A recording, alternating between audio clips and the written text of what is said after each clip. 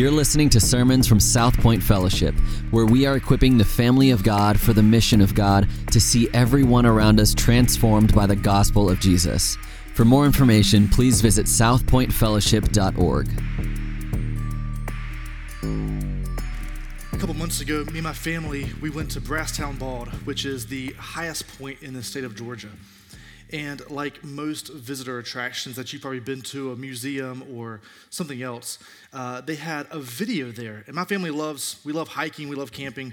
And so as we were there, we went and we were trying to figure out what is so special about Brasstown Bald. And so before we went through the small museum they have there, and they had activities for the kids, but before we could even grasp that, we had hiked up from the parking lot, so it was just over a mile, me and my family, my in-laws. But before we started walking through the museum, we had to have this overview of here's how we got here. Here's a couple of hundred years of history from the inception of our country to here's where you are today in 2020. And so in order for us to have this catch-up time and for the museum to mean something to us, for that information to mean something to us, we began with a video. And so we sat in a little train, and there's videos all around, but this one had a video of here's Brasstown Bald. Here's why this is so important to us as a state and even to us as a nation. So that video it said, here's where we've been. And just so you know, as you walk around, here's a forecast of what you're going to learn and to see. That's where we are in the book of Judges. So last week we looked at Judges chapter 1, beginning in verse number 1. So go there with me if you would. Judges chapter 1. We looked at chapter 1 and we ended at chapter 2 and verse number 5. So this morning, we're going to pick up in chapter 2 in verse number 6, and we're actually going to be looking at a whole other chapter, and we're going to go through chapter 3 and verse number 6. What we're going to see first is that it begins with the death of Joshua. And if you were here last week, or if you were watching, or if you've read the book of Judges, you're like, yeah, that's what we talked about last week. That's how last week's passage started. It started the same way. This is set up in two parts, though, because this is kind of part 1 and part 2 of this video before we start walking through, okay, now here's what happened. So this is, right now, chapters 1 and 2, we're at the visitor center, and we're still watching this video, okay? Here's what chapter 1 looked at. It looked at the social, political, geographical analysis of what the Israelites did. That's the significance of here's where they were, here's who they defeated, and it's like a geography lesson. You're kind of going through there. This person defeated this person. They turn them into their slaves, and you kind of go through. And then you have God's analysis in chapter 2, verse number 4. So today as we pick up in chapter 2 and verse number 6, we're going to see, okay, well, he's not talking so much about the geographical, socio-political environment. He's talking about the spiritual impact and the spiritual significance of what's happening in Israel. So as we look at this chapter, know that it mirrors chapter 1 in a way, but it's looking more at the spiritual significance of what's happening in Israel. So we're going to walk through the passage, and then we're going to look at some implications from the passage. So chapter 2, in verse number 6, if you're there, say, got it? All right, it says this, Judges 2, verse 6. When Joshua dismissed the people of Israel went each to his inheritance to take possession of the land. And the people served the Lord all the days of Joshua and all the days of the elders who outlived Joshua, who had seen all the great work that the Lord had done for Israel. And Joshua, the son of Nun, N-U-N, not N-O-N-E. It wasn't like Immaculate Conception. The son of Nun, the servant of the Lord, died at the age of 110 years within the boundaries of his inheritance in Timnath-Heres, in the hill country of Ephraim. Okay, I lied. There's a little bit of geography in here. North of the mountain of Garish. And all that generation also were gathered to their fathers, and there arose another generation after them who did not know the Lord or the work he had done for Israel. Now, this whole passage right here, these first few verses, is hearkening back, and it's actually mirroring what Joshua told the people in chapters 23 and 24. And y'all looked at that last week here in McDonough. Here's what Joshua said. He said, go obey God, and if you do, it is going to go well for you. So here he's saying, okay, spiritually, Joshua physically dies, but he says, go obey the Lord, and if it goes well for you, God is going to bless you. So he's reiterating that. He says, consider the great work in verse number 7, the great work that the Lord has done for Israel. This is significant. If you go back to Deuteronomy chapter 6, it says this here, and some of y'all will be familiar with this, but in Deuteronomy 6, it says this in verse number 4. And families, by the way, they would talk about this in the temple some, but families would read this every single night before they went to bed. Here's what it says. Hear, O Israel, the Lord our God, the Lord is one. You shall love the Lord your God with all your heart and with all your soul and with all your might. Now it may sound familiar because there was a guy named Jesus who said that same thing. Verse number 6, and these words that I command you today shall be on your heart. You shall teach them diligently to your children and shall talk of them when you sit in your house and when you walk by the way and when you lie down and when you rise. So that's called the Shema. Here's what he says in verse number 8. You shall bind them as a sign on your hand and they shall be as frontlets between your eyes. You shall write them on the doorposts of your house and on your gates. So he says, don't forget these things.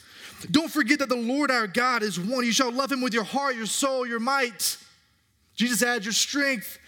And then if you look at verse number 20, it says, when your son asks you in time to come, what is the meaning of the testimonies and the statutes and the rules that the Lord our God has commanded you? In other words, when your generations ask you, why do we have these laws in place? And what has the Lord done? Verse 21, then you shall say to your son, we were Pharaoh's slaves in Egypt, and the Lord brought us out of Egypt with a mighty hand, and the Lord showed signs and wonders, great and grievous, against Egypt and against Pharaoh and all his household before our eyes. So he's saying, recall what the Lord has done. These are the great works that Judges is talking about. He says in verse 23, and he brought us up out from there that he might bring us in and give us the land that he swore to give our fathers. So this is the promise that's been there for years. Verse 24, and the Lord commanded us to do all the statutes and to fear the Lord our God for our good always, that he might preserve us alive as we are to this day. And it will be righteousness for us if we are careful to do all this commandment before the Lord our God as he commanded us. So when Joshua says, hey, you heard this from Moses who wrote Deuteronomy. When you heard this from Moses, I'm reiterating this. This promise is still true. But then we get to the end right here. Verse number 10, we saw this. And all that generation, talking about Joshua's generation, also were gathered to their fathers. That means they died. And there arose another generation after them who did not know the Lord or the work that he had done for Israel. Now, this doesn't necessarily know, that word know right there, K-N-O-W, it doesn't mean to know intellectually. It's an experiential word. It actually has a sexual connotation in the Hebrew. It means to know intimately, to know personally, to know experientially. It says this next generation did not know, not understand, but did not experience the Lord. So this is sad. So as you're watching this video, looking at what we're about to see in Judges, you're like, man, this is depressing. And we talked about this last week, but let's look at verse number 11. Here's what we're going to see. I'll read it first. And the people of Israel did what was evil in the sight of the Lord and served the Baals. So I always grew up saying this word, Baals. You know, if you're a redneck like me. But in Hebrew, it's actually the Baals. There's a little apostrophe right there between it. So the people, they forgot about God, and they began worshiping these Baals. That word Baals, just for reference, usually when we read it here, like in the scriptures, we see Baals, it means God, it means a Lord, it can mean the word husband or master. I'm not equating all those things, but those are the interpretations of that word. But usually when you see the word Baal throughout the Old Testament, it's put with another word, which means a god of the sun, a god of the land, a god of fertility, a god of children, a god of our ancestors, a god of something. But notice the difference here. We have all these Baals, but God says, Yahweh, Hebrew God says, I am one. I stand alone. And so these Israelites have turned from the one true God. We saw it in Deuteronomy 6, and they've turned to all of these Baals. Baal is a weather god when it talks about him here.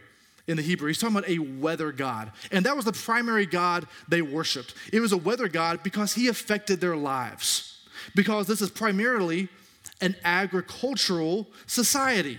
So if you can't grow plants, you can't feed your animals, you can't eat, you can't survive, you can't live. So here's how they would worship Baal, is they built a giant temple. In a second, we'll see this other female god.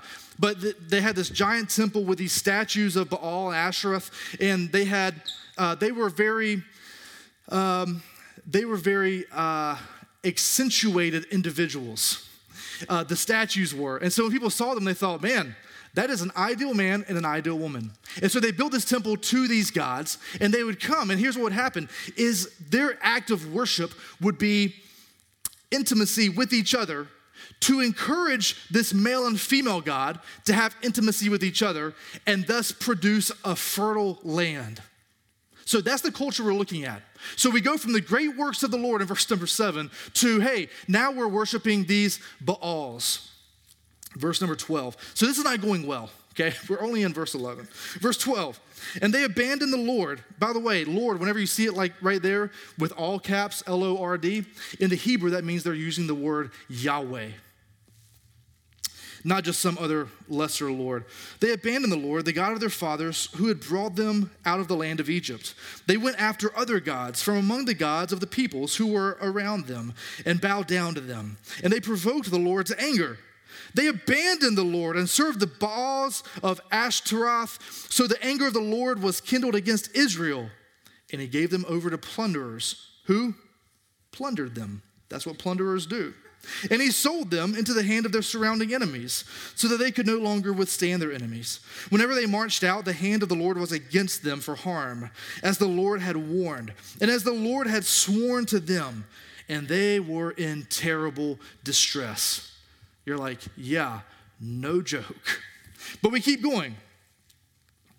Then the Lord raised up judges who saved them, which is where we get the name of this book, who saved them out of the hand of those who plundered them. Yet they did not listen to their judges, for they whored after other gods and bowed down to them. Now, the language here is not, it's not lackadaisical. It's intentional. How did they worship the Baals and the Ashtaroth a few verses later? By doing this. With temple prostitutes. So he says, this is what you're doing with these other gods. Where were we? Verse 18? Verse 17? They turned away from their fathers had walked, who had obeyed the commandments of the Lord, and they did not do so. Verse 18, whenever the Lord raised up judges for them, the Lord was with the judge. Now notice the cycle here. The Lord was with their judge, and he saved them from the hand of their enemies all the days of the judge. For the Lord was moved to pity by their groaning because of those who afflicted and oppressed them. But whenever the judge died, they turned back and were more corrupt than their fathers, going after other gods, serving them and bowing down to them. They did not drop any of their practices or their stubborn ways. So he says here, they chased after these gods. So here's the cycle we see. We have first, the people rebel. So we see this in the first few verses. Here, if you're taking notes, you can look at verses 11 through 13. The people rebel. And here's what we see about the human condition. So if you're like, hey man, those people, they're not the most intelligent. I'm not like them. Here's where I want you to see where you are like them. We love sin. If you get nothing else from these verses right here, you're like, man, this is terrible. They're in great distress. The reason is that they love sin. They couldn't just turn from God. They turned from God to something else. You don't just not worship anything. They forgot about God. They had amnesia. Then they abandoned God. And then they turned to these other gods, which we would call apostasy. So you see the progression here. It's not just, hey, I just want to start worshiping idols. No, they stopped worshiping God. They rebelled against God. But then God responds in verses 12 and 14. We see this, that God responds with anger. This anger is not in opposition to love. The opposite of love is apathy. Anger is his outworking of love. And it says that he's jealous for them. He's jealous for them. Someone who's jealous of someone means you actually love that person, or you want them, or you want to be like them. His anger is burning against these gods they're pursuing because he loves his people. So the people rebel. God gets angry. And if you look at verses 14 and 15, we see this oppression by these enemies. And here's what's ironic. And we saw this right there in verse 19. But they chose to worship the gods of these enemies that then oppressed them. And after their oppression, they ran back to their enemies' gods and said, we still want to worship these gods too. You're like, man, that's just crazy. All right, we'll see. We'll see how crazy it is for them, how crazy it is for us. But understand this, idolatry always leads to slavery. Idolatry always leads to slavery. They're oppressed by their enemies, and so they respond in misery. And it says there in verse number 18, the Lord was moved to pity by their groaning. And that word groaning is the same word that was used. They groaned when they were in Egypt. They groaned against God when they were walking through the wilderness, when they had nothing to eat. They groaned against God when he provided bread. They said, you know what, we want some meat. They groaned against God when they said, we need water. And they hit the rock rather than speaking to that. They groan. This is that's just what they do. In this cycle, they groan and groan and groan. Here's what's interesting, though. If you read through chapter 2, what we didn't see the people repenting. And we didn't see the people confessing their sin to God. We don't see the people actually saying, God, have mercy on us. We see the people just complaining and sitting there and groaning. So they're sitting there in misery. They never actually cry out to God. But then the next step in verse number 16 is salvation through a chosen leader. So these gods they pursue, these gods they worship, they have no compassion. They have no forgiveness. They have no grace. These gods are using the Israelites. These enemies are using the Israelites. But salvation is given through Yahweh. You see the distinction here? But what do? They keep going back through and through the cycle. The cycle, take a picture, write it down. We're going to see it. We're going to see it dozens of times through the Old Testament. We're going to see it several times in the book of Judges. It's the same cycle every single time. But there's salvation through a chosen leader. That salvation results, we saw it right here, in peace. Verse number 18. For the Lord was moved. He removed that affliction and that oppression from them. He saved them while that judge was in power. There's peace. It wasn't because the people cried out to God. It's because they were groaning. And God said, because of my character, because of my great work alone, I'm going to give you peace in the midst of your groaning because I'm gracious, not because you deserve anything. The last step that we see here is that the judge dies in verse 19. But whenever the judge died, they ran right back to those idols. They ran right back to those enemies. They couldn't wait to get back into that sin. In the midst of seeing all of God's faithfulness in bringing them peace, as soon as the judge dies, the people still do not repent. Because they did not know the Lord experientially. They only knew about him. Even his faithfulness, seeing what he had done and what he was doing, did not lead them to repentance. And that's because they were in sin's grips. It had them. This is the cycle. The judge dies, then what happens? Step number 1. The people rebel. It's what happens all throughout the book. But we have to keep going with this overview. Verse number 20. It says, so the anger of the Lord was kindled like a fire against Israel. And he said, because this, notice real quick. I know I keep stopping in the middle of reading this. I apologize. But notice right here, he doesn't talk about my people. His language has transitioned. For the first chapter, right up until verse 19, he's talking about these people as if they're his, because they are. Notice in verse 20, he says, these people. Because this people has transgressed my covenant that I commanded their fathers and not obeyed my voice, I will no longer drive out before them any of the nations that Joshua left when he died, in order to test Israel by them, whether they will take care to walk in the way of the Lord as their fathers did or not. So the Lord left these nations, not driving them out quickly. And he did not give them into the hand of Joshua. In these 4 verses right here, 20 through 23, we see God's divine compassion turn to divine anger. Those are both characteristics of God, and they are both expressed because of the people's lack of obedience. Chapter 3 picks up. So we have to ask the question, why did God leave these people, these Canaanites, in the land? And we're going to see for 2 reasons. One is to test the people.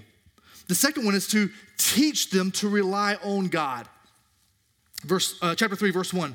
Now these are the nations that the Lord left to test Israel by them. That is, all in Israel who had not experienced all the wars in Canaan. It was only in order that the generations of the people of Israel might know war, to teach war to those who had not known it before. In other words, to teach them to fight in the strength of God, the way they did when they were at Jericho and the walls fell down. It wasn't because they were blowing the trumpets loud enough for walls to literally fall to the ground. It's because of the power of God. Verse number 3, these are the nations, the 5 lords of the Philistines and all the Canaanites and the Sidonians and the Hivites who lived on Mount Lebanon, from Mount Baal Hermon, as far as Lebo Hamath, and the Klingons and the Wookiees and everybody else. Verse 4, they were for the testing of Israel, to know whether Israel would obey the commandments of the Lord, which he commanded their fathers by the hand of Moses. So the people of Israel lived among the Canaanites, the Hittites, the Amorites, the Perizzites, the Hivites, and the Jebusites. And their daughters they took to themselves for wives, and their own daughters they gave to their sons, and they served their gods. This intermarriage led to false worship. If you want to love the world, the quickest way to love the world, to fall in love with the world, is to bind yourself to someone who already loves the world.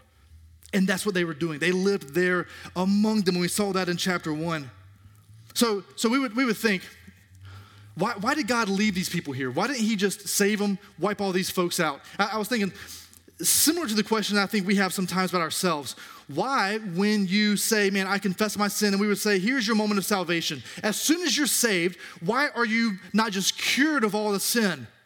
Why do we continue to struggle with these things? John Newton, in fact, when he was 80 years old, the guy who wrote Amazing Grace, he wrote a letter to one of his friends, and he said, I thought by this time in my life, I would be done struggling. He said, but it's creating in me greater wonder for the grace and the faithfulness of God. So the reason that God leaves them there in this land with the Canaanites is the same reason that when you get saved, he doesn't say, poof, you're done with sin. It's so through your whole life, you're growing in your dependence on God. Are we growing in our dependence on God? Or have we simply intermarried? Have we simply adopted the practices of those around us? Have we taken for ourselves these same idols? What's interesting here is at this point, you're like, man, it is so crazy that God gives these folks over. It's just, that does not make sense. Let me tell you what doesn't make sense is the fact that Israel is still on the pages of Scripture. Like the Old Testament is not done yet. What's crazy about the grace of God is not the fact that he brought destruction and distress to these people. What's crazy about the grace and the mercy of God is that Israel still has a future, that God is not done with them yet. Here's some things that I want us to see from this passage this morning. The first one is this.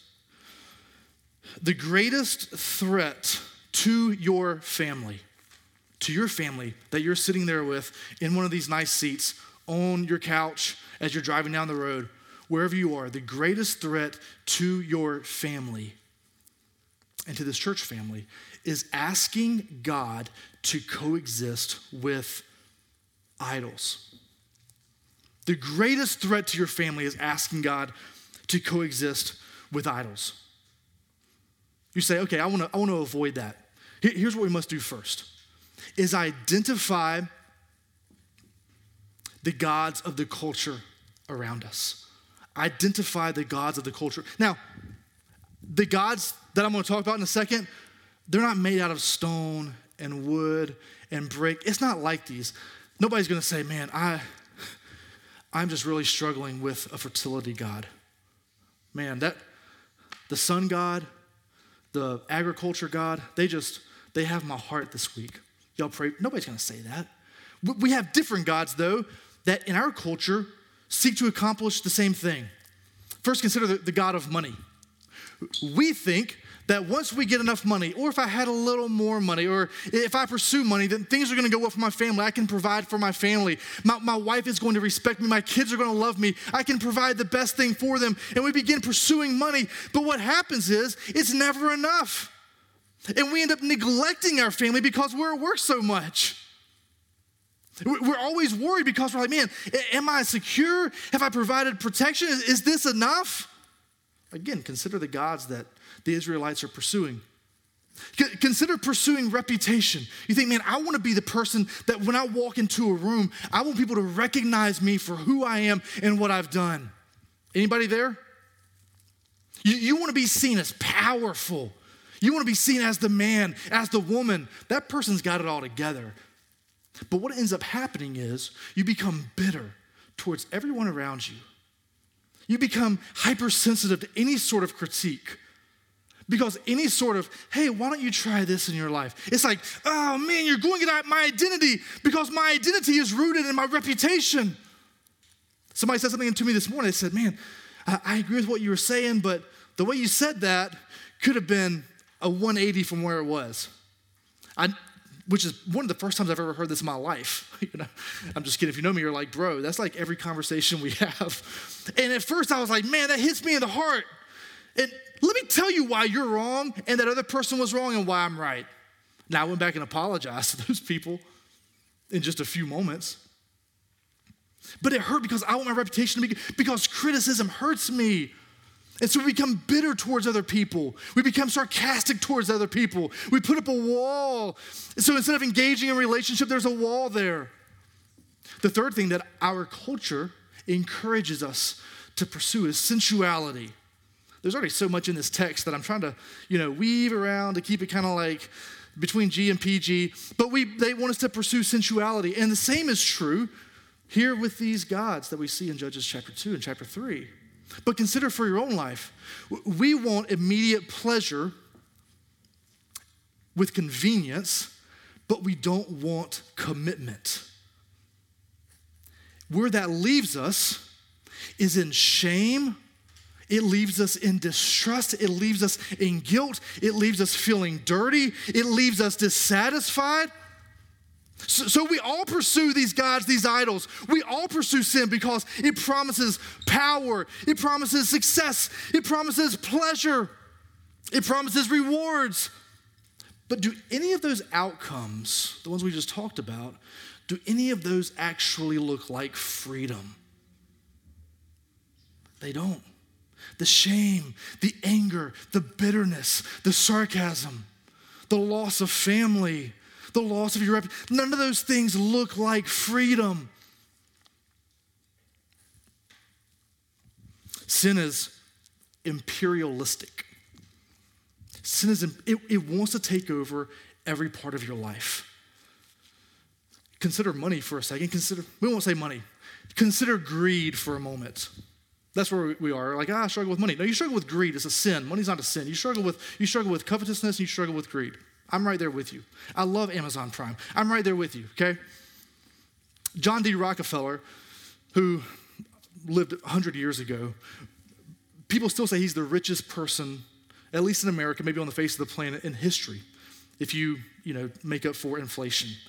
Somebody asked him one time, a reporter said, how much money is enough?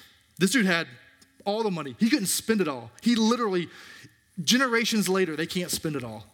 A reporter said, how much money is enough? He said, $1 more. $1 more. Consider the sin of sensuality. How many more videos, how many more pictures, how many more texting conversations are enough? Man, just one more. That's why if you look at the past year if you compare social media sites to the sites that are most prolific for providing these services to you online, there is a multiple of clicks on these sites. Actually, the number one site in the world. It is a multiple of the number of clicks that show up on Twitter, Facebook, Instagram, and TikTok combined per day. Per day in the world. They said, I read this last night, over 3 billion people click on their site every single day. That's a lot of people. That's something that we're struggling with. Sin is imperialistic. It wants to destroy your family. Identify the false gods in the culture around us. In order to do that, we must inspect what we give ourselves to. Inspect what you give yourself to for you and your family. What are the things you have? How do you spend your time? What kind of shows do you watch on TV? What does your entertainment look like? What do you celebrate with your family? And here are two questions. One, am I willing to do whatever God says about this area? So you can line that up. What are the things that you and your family value? Am I willing to do whatever God says about this area? Secondly, this one is much more difficult. Am I willing to accept whatever God sends in this area? If he says, I want you to stop doing this, start doing this, put this aside, give more to this, give less to this. Wherever your answer to either one of these questions is no, you either have an idol that is there in your heart, in your life, in your family, in your home, or you have one that's creeping in. So inspect the things that you give yourself to. I would say when we consider the fact that idols cannot coexist with God, I would say thirdly this, invest in the next generations. Invest in the next generations. Their faith should not just be a copy of yours, but they must be converted. They shouldn't be a copy, but they should be converted. They should be transformed. That begins at home. We saw in Deuteronomy chapter 6, this is families. It talks here about family. The church is only here as a supplement at best. You're only here for a short time. You as parents, you as individuals, you are there in your home. Invest in your children. There shouldn't be a separation between the things that we see as doctrine. Like, yes, we believe these things about God. We believe these things about the church. But in our lives, we don't actually value these things practically. There shouldn't be hypocrisy. There shouldn't be a dichotomy there between what we say we believe and the things that we love and the way that we live. Your kids see that. There is way more in the walls of your home that is caught rather than taught. And I would even say, I think most of us depend on the institution to teach our kids. Whether that's the church, a Christian school, a Christian college, a seminary, somebody else, a Bible study, a life group, a DNA group, and I'm all for those things. I went to all those things. I sent my kids to those things. I told Shannon yesterday that I want to re-enroll in one of those things. I love institutions. They're really good. I love learning and knowledge. But they are insufficient to disciple your children. He has given you the responsibility as a parent. He has given us the responsibility as a local church. Be jealous for those that you love. And when you see idols creeping in, be angry about those idols. You're jealous because you love them. You love your spouse. You love your kids. What we have here, not just a picture of family, but throughout the Old Testament and the New Testament, we have this picture of marriage. And that's why one of the definitions I think it makes sense. That one of the definitions of Baal means husband. Because God says that he loves us, his people, like a groom loves a bride. He calls his people his bride. He calls the church his bride. He is our groom, and he loves us perfectly. He wants what's best for us. That's why he says the very first commandment is, don't make any other gods. Worship me alone. That's where you're going to find ultimate joy and satisfaction and love, is in being in a relationship with me, your perfect husband.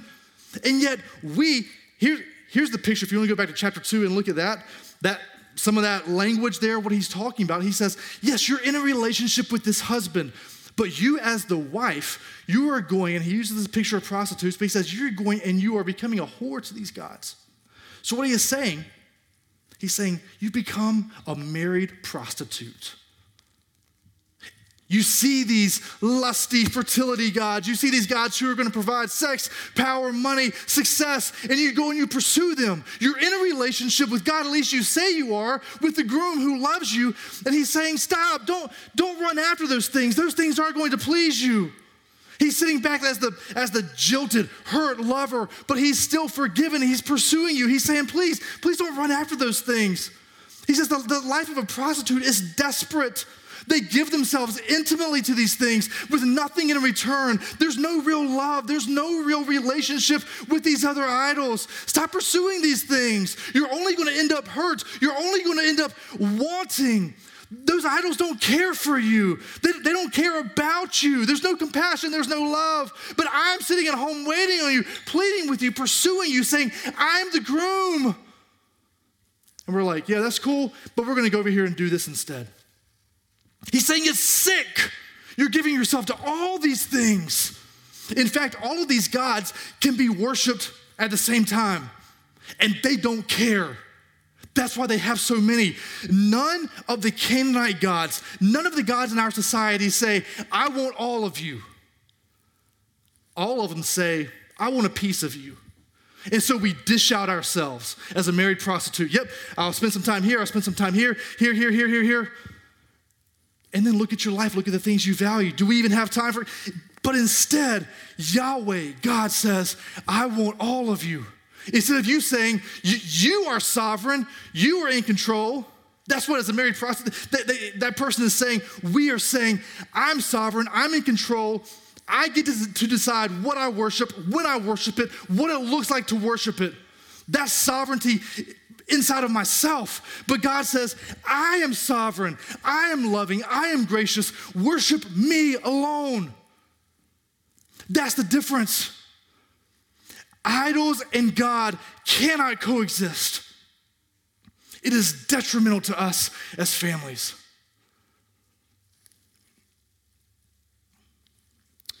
So the greatest threat to our families is asking God to coexist with idols. But the clearest reality of God's faithfulness is his unrelenting mercy. He created us in his image in Genesis chapter 1 and Genesis chapter 2. By the way, again, where we see this mirroring, chapter 1 and chapter 2 are just alike. They just tell the story a little different ways. Genesis chapter 3 hits, we fall into sin. What does God do? He responds in mercy and says, I'm going to cover your sin. We see this in Genesis chapter 3 and verse number 15. It's called this proto-evangelium, this foreshadowing, the first time that the evangelium, the good news of Jesus is mentioned. And he covers the shame in the bodies of Adam and Eve. And he says, here's a blood offering that's going to suffice only for a minute, but there's a better sacrifice coming. So we see the faithfulness of God. We see him pursuing his people through Noah. He preserves his people. Then we get to Abraham. And in Genesis chapter 12, God calls Abraham and says, I want you to be the father of many nations. And then in Genesis chapter 15, we say the same story again as in Genesis chapter 12. And God appears to Abram in a dream. And here's the dream. There was a thing called the cleaving of the animals. And what they would do when they made a covenant together, and this is for people, but God in his dream showed Abram this. They would take 5 animals and they would cut them right in half. And they would put the animal carcasses, one on each side. And the 2 parties who were entering into a covenant would put their arms around each other and they would walk through the blood of those animals. As they walked through in their sandals, the bottom of their robes would be splashing in that blood. And here's what that signified. What they were saying to each other and everyone who was gathered there, if I break this covenant, may my blood be like the blood of these animals. But here's what's interesting. God is the one who initiates that covenant with Abram. And God says, this covenant is going to be fulfilled by me because I know you are going to break this covenant. And in the midst of you breaking that covenant, my son's blood is going to be the payment for your sin, for your guilt. The picture of those animals is the picture of Jesus Christ. It's the fulfillment of the covenant. So how do we know that God's faithfulness is most on display here? Ultimately in Jesus. But even here, he provides for his people. He provides for us as his church. And one day he is coming back as a judge, the ultimate judge, to redeem us, to be in perfect relationship with himself. When there's no more presence of sin in our hearts, when there's no more power of sin, there's no more pull on us. The clearest reality of God's faithfulness is his unrelenting mercy for us. The next thing we see is that the surest test of your faith is to look at your obedience. When I was in college, I lived in Southern California, And I went rock climbing with some guys one day, and we did that on occasion. And my first time out, we went up to this spot there just north of LA. And I remember we were actually going to go, we would climb some, we would rappel some. My first day rappelling, we got to the top of these rocks, we got it all hitched up. My buddy Josh, he had watched some videos online on how to do this, and so he was an expert. You're like, oh, that's funny, but I do the same thing with theology blogs. Anyway, so this guy he was an expert on how to make sure we weren't going to dive. So I lean over, I look, and it's about a 50, 60 foot drop to the bottom to my death. And so I look over, I'm like, okay, what's the plan again? Well, you're gonna hook this harness up, you got this rope, and we're gonna tie it off, and I'm gonna lower you down. All right, fair enough. I'm 20 years old. I'm at the peak of my intellect. And so I lean back on this right. He says, okay, now what I want you to do is I want you to lean back. And so I said, okay. He said, no, I want you to lean back. So I put my feet on the edge of this rock face. I said, all right. And I leaned all the way back. And at that moment, my life was literally in Josh's hands. And the other guy's sitting there looking like, oh, okay, all right, dog. And so I'm leaned back fully in this. He says, now to repel, you need to jump down, and I'm going to lower it, and you're going to go down this rock face. So I said, okay, I'll jump. So I'm scared to death. I look over. I'm scared of heights. I hate them. I look over. I'm hanging here, my life, on the line. I begin to jump further and further. I finally make it to the bottom. I didn't die. I make it to the bottom because I didn't want to look like a fool. Maybe like some of y'all struggle with pride.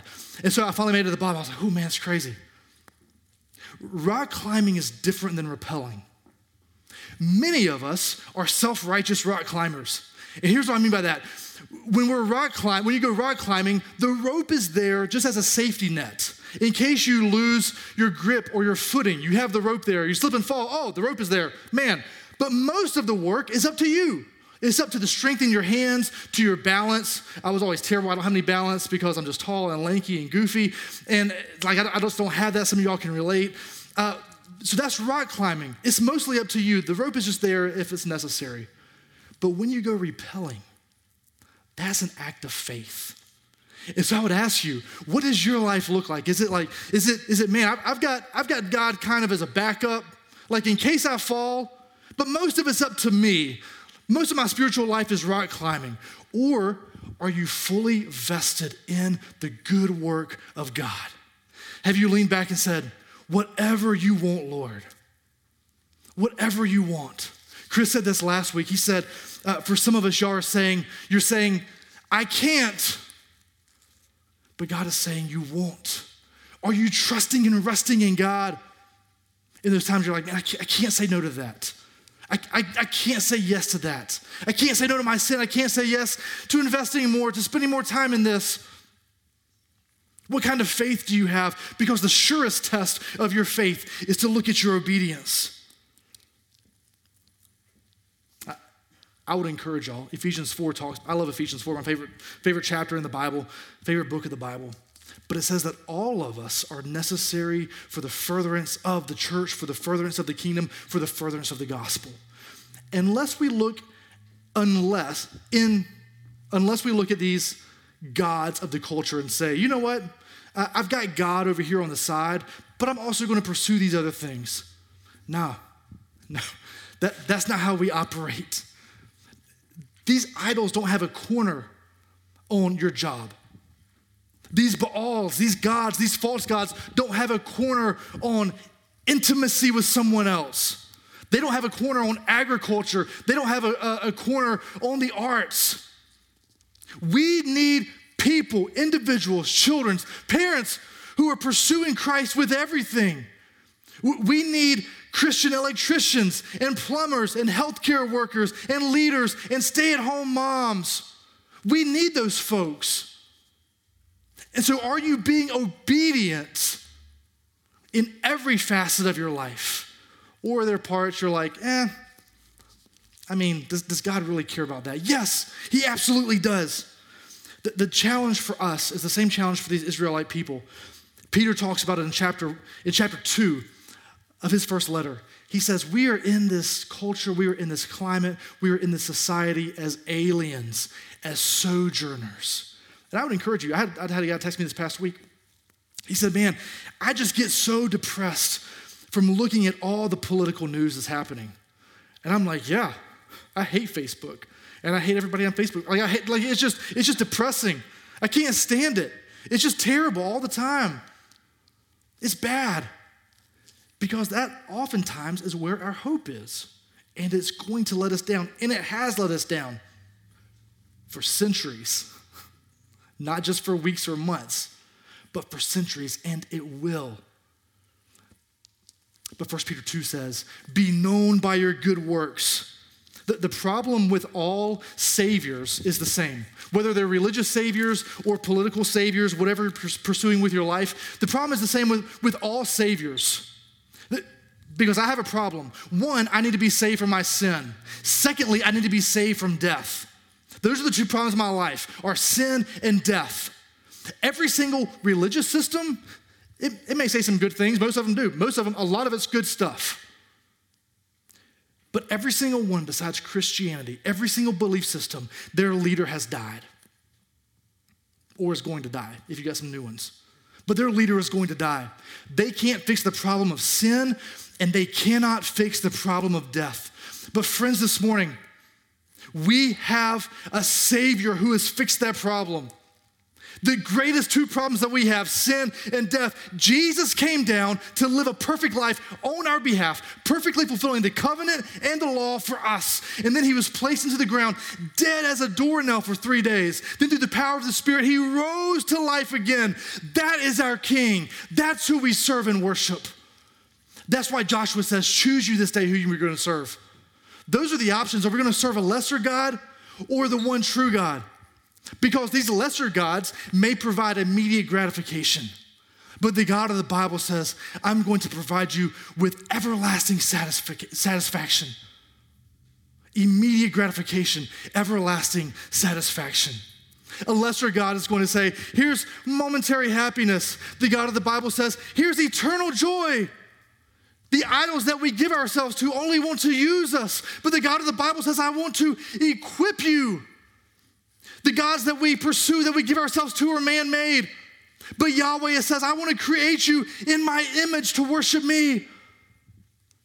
Our identity in lesser idols is that of being vulnerable. But when your identity is in Christ, you are secure. With idols, you are a slave, and in Christ, you are free. With idols, you are constantly pursuing something else. You're desperate for more. But when you're pursuing the God of the Bible, you are free to give sacrificially. When you're pursuing idols, all they provide for you is guilt and shame. But Jesus Christ provides a ransom. So who will you serve? A God that enslaves or the God that saves? Who has given himself for us? This problem of, well, he calls us to be faithful, but we're not, so we deserve his judgment, his punishment. But he's also created us in his image, and he loves us unconditionally. That tension, we can't solve that. And that's good news, because it is only solved in Jesus Christ on the cross. He was ultimately judged for us. He received the wrath of God so that we could receive that conditional love of God on the condition, not of us, but on Jesus Christ. We receive the conditional love of God, and we're brought back into a relationship. Remember Genesis chapter 3, we're back in right standing. We are experiencing the unconditional love of God because God continues to pursue us. He continues to love us, and he's saying, what kind of faith do you have? Is it a rock climbing faith where it's mostly up to you, which is no faith at all? Or is it a faith where you're fully trusting in me? Because even in the midst of our unfaithfulness, God is faithful. And that is our only hope in life and in death. So we celebrate and we read the book of Judges, not looking and say, how can we not pursue these things? It's like going to the beach. I love going to the beach. I love it even more than camping. And if you have a beach house, let me know. I love to use it for free.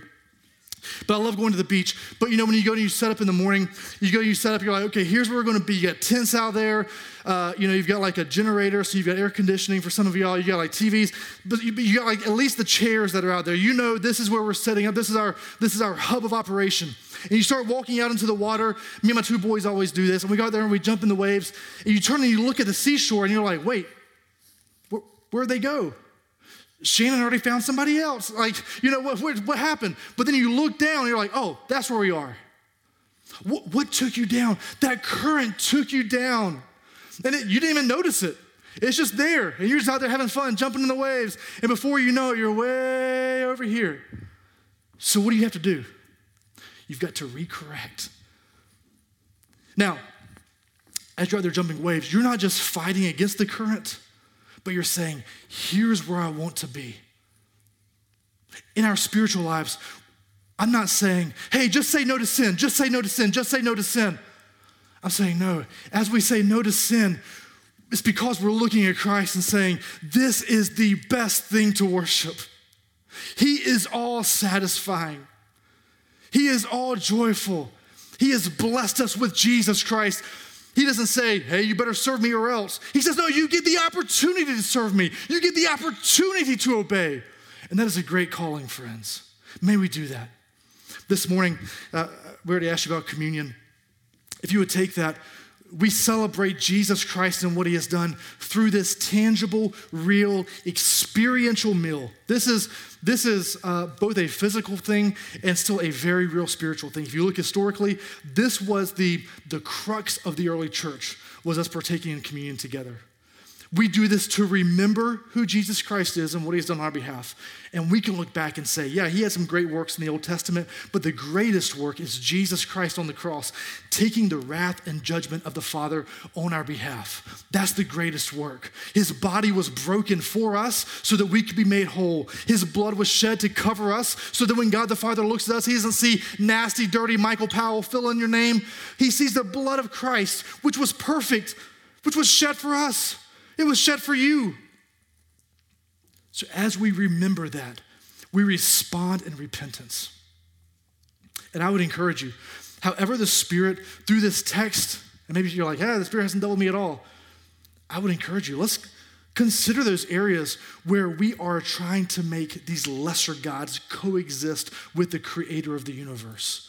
And repent of those lesser gods and turn to Yahweh, turn to God, turn to Jesus Christ and repent of those areas. But we also have the opportunity as we leave from here in a few moments to rejoice in who Jesus Christ is. We get to rejoice that we are a light in the midst of darkness. So as we partake, this is a meal that was instituted by Jesus Christ, which by the way looks back at the Passover, which is when the Spirit passed over those in Egypt. And he did not kill the firstborn because Jesus Christ was going to be the firstborn killed on our behalf. You can open the top layer there. There's a piece of fake bread. This represents, and as we eat this, we're remembering and we are identifying with the broken body of Jesus Christ. We're acknowledging his body was broken so mine doesn't have to be. Yet he has called me to follow him in every single area of life. And Jesus commanded his disciples, he said, take, eat ye all of it.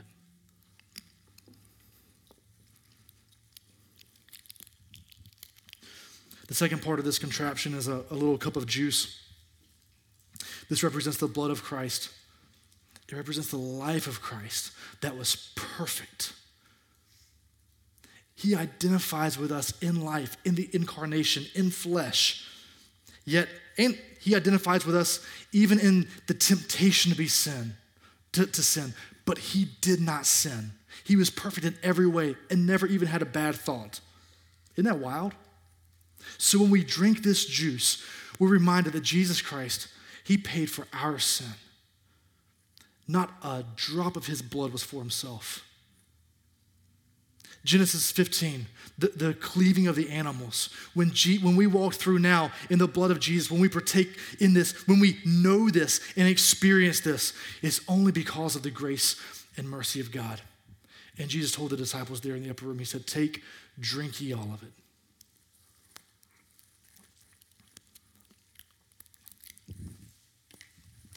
In a minute, I'm going to pray.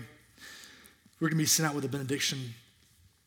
I would encourage you, if the Spirit is dealing with you, if you're like, man, I've got unconfessed sin, please know, brother and sister, that unconfessed sin is affecting us as a body, and it's detrimental to our body, even if I don't know about it right now. It hurts our body. Your personal sin, if you're a part of this body, it hurts all of us. I would compel you through the power of the Spirit to confess that sin, to repent of that.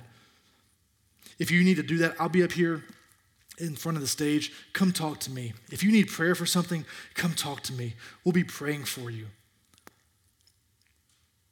We engage in life groups and DNA groups together for the sake of the glory of God, so that he can be made known in our lives and in the lives of those around us. This morning I woke up and I walked downstairs and I looked out my window at all of my neighbors, and I thought, man, I'm about to go preach to some people for almost an hour. I know it feels like 3. And it's like, would my neighbors even care about hearing this? Probably not. But this is the greatest news that they could ever hear, is that they can have a relationship with God the Father once again. And normally I'm praying for our church family. I did that on the way here. But I sat and I prayed for the lost in my neighborhood by name and looked at their homes. As they wake up this morning, may this be known. And this afternoon and tomorrow and this week and this month, may my feet, in the old King James, be shod with the preparation of the gospel of peace. May the peace that we have in Christ, because of his mercy, be made known to those around us and among us. Let us pray. Father, as we looked at your word this morning, I pray that you would superintend the effects and the results of that, where my words have been weak or mumbled or stuttered. I pray that the Spirit would circumvent those distractions. I pray that we would leave from here as a bride and as a church body more in love with our Savior and with the groom than when we walked in. May that be good news to us on our hearts, in our homes, as families. It may be good news to a lost and to a dying world. We thank you for your word. We thank you for the conviction of the Spirit. I pray that we would leave from here encouraged and compelled by the grace and the relentless mercy of God. It's in his Son's name that we pray.